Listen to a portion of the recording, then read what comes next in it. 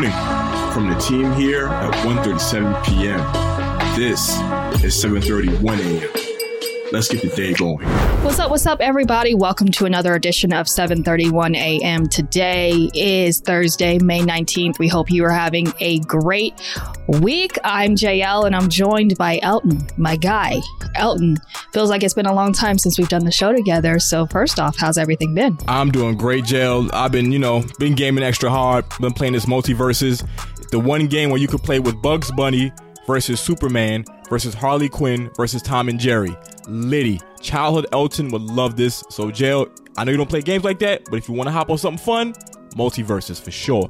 I may have to try it, Elton. I may have to, because you definitely have got me sold on that. That just seems like it's a blast from the past, blast into my childhood. So I'll check it out for sure. And for those of you that are checking us out for the first time, first of all, welcome. Every single day we have some sort of weird, quirky fact or a birthday or an anniversary, and we'd like to think that we're probably one of the best at doing it. So today is NBA legend Kevin Garnett's birthday. Kevin Garnett is one of the best players of all time. He's a legend for both the Minnesota Timberwolves and the Boston Celtics. He won a ring with the Celtics all the way back in 2008, and that was his infamous speech, "Anything is possible."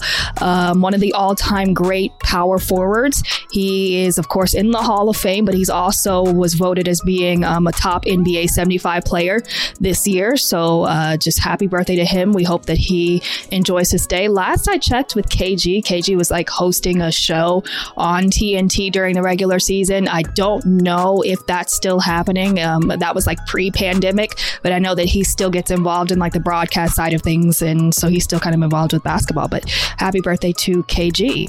And another birthday is Andre the Giant. He was born in 1946 and he passed away in 1993.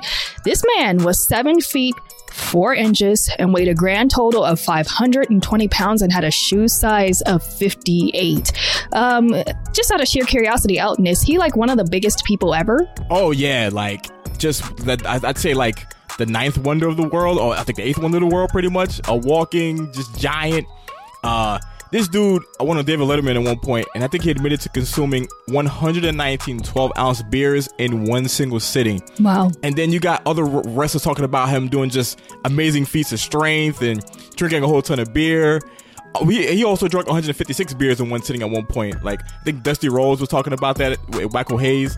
Andre the Giant is a legend in and outside the ring and a cultural icon. You could just walk past a wall full of graffiti, and I'll promise you'll see an Andre the Giant sticker on this somehow. For sure. Well, what's going on in the world of Loki? Entertainment. Yeah, so Jail, Low-Key. Let's talk about that. Disney Plus series. Everyone watched it and loved it.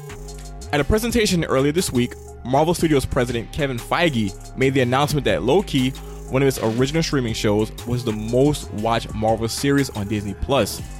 So if you haven't watched it already, I'll give you like a brief summary of it. Loki featured the return of Tom Hiddleston as the villainous god of mischief as he explores new timelines and universes and gradually becomes more heroic along the way. Loki is also the first Disney Plus Marvel show to get a second season, with production beginning in a few weeks and the entire cast is returning. So besides Hiddleston reprising his role as Loki, the series also features Owen Wilson, Sophia DiMartino, and Jonathan Majors. Also at this same panel, Feige debuted the first trailer for She-Hulk Attorney at Law. Amazing title, by the way. Which stars Tatiana Maslany, who plays the role of Jennifer Walters, aka She-Hulk. This show is planned as being more of a comedy series rather than the usual superhero action fare. It's going to debut on Disney Plus sometime in August. Speaking of Disney Plus MCU shows, I got to do some ranking real quick because, I've been deep in this MCU thing for years, and I love a lot of the movies and TV shows that have been coming out. So as far as favorite MCU shows, I love WandaVision, adore Low-Key, What If was definitely a slapper, the Doctor Strange episode especially I loved, and Captain Carter, of course. And my new favorite is Moon Knight. Special shout out to the Punisher series that was on Netflix. Jon Bernthal will forever be my favorite version of that dude. And for some reason, in my soul, I just want to see him do a big screen team up with the MCU version of Blade at some point. But yeah, as far as like dope Disney Plus MCU shows, WandaVision is at the top of my list. Moon Knight is like number 2, Loki number 3. What If I'd say is number 4. Elton, real quick, just a quick question. So I was having a conversation with my mom just about the MCU, and she basically said that even with the series like WandaVision, you pretty much have to see every single movie to understand what's going on. Would you agree? Yeah, at this point, it seems like the MCU has like this whole required homework thing going on with it.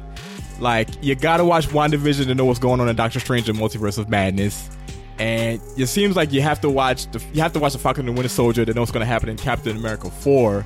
And you gotta watch a whole bunch of these other shows like Low Key to learn about the multiverse. If you're up for it, Jail, I would do it. But at the same time, it's like, just hit the Wikipedia page before you go to the movie theater if you want to just have an easier time enjoying these films. For sure.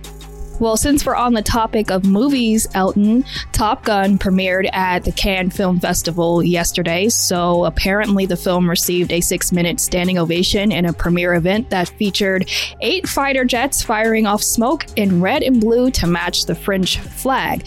They also surprised Tom Cruise with an honorary Palme d'Or, which is the highest award that you can receive at the Cannes Film Festival. So as of now, the forthcoming movie, which is releasing widely on May 27th, has a 97% rating on Rotten Tomatoes.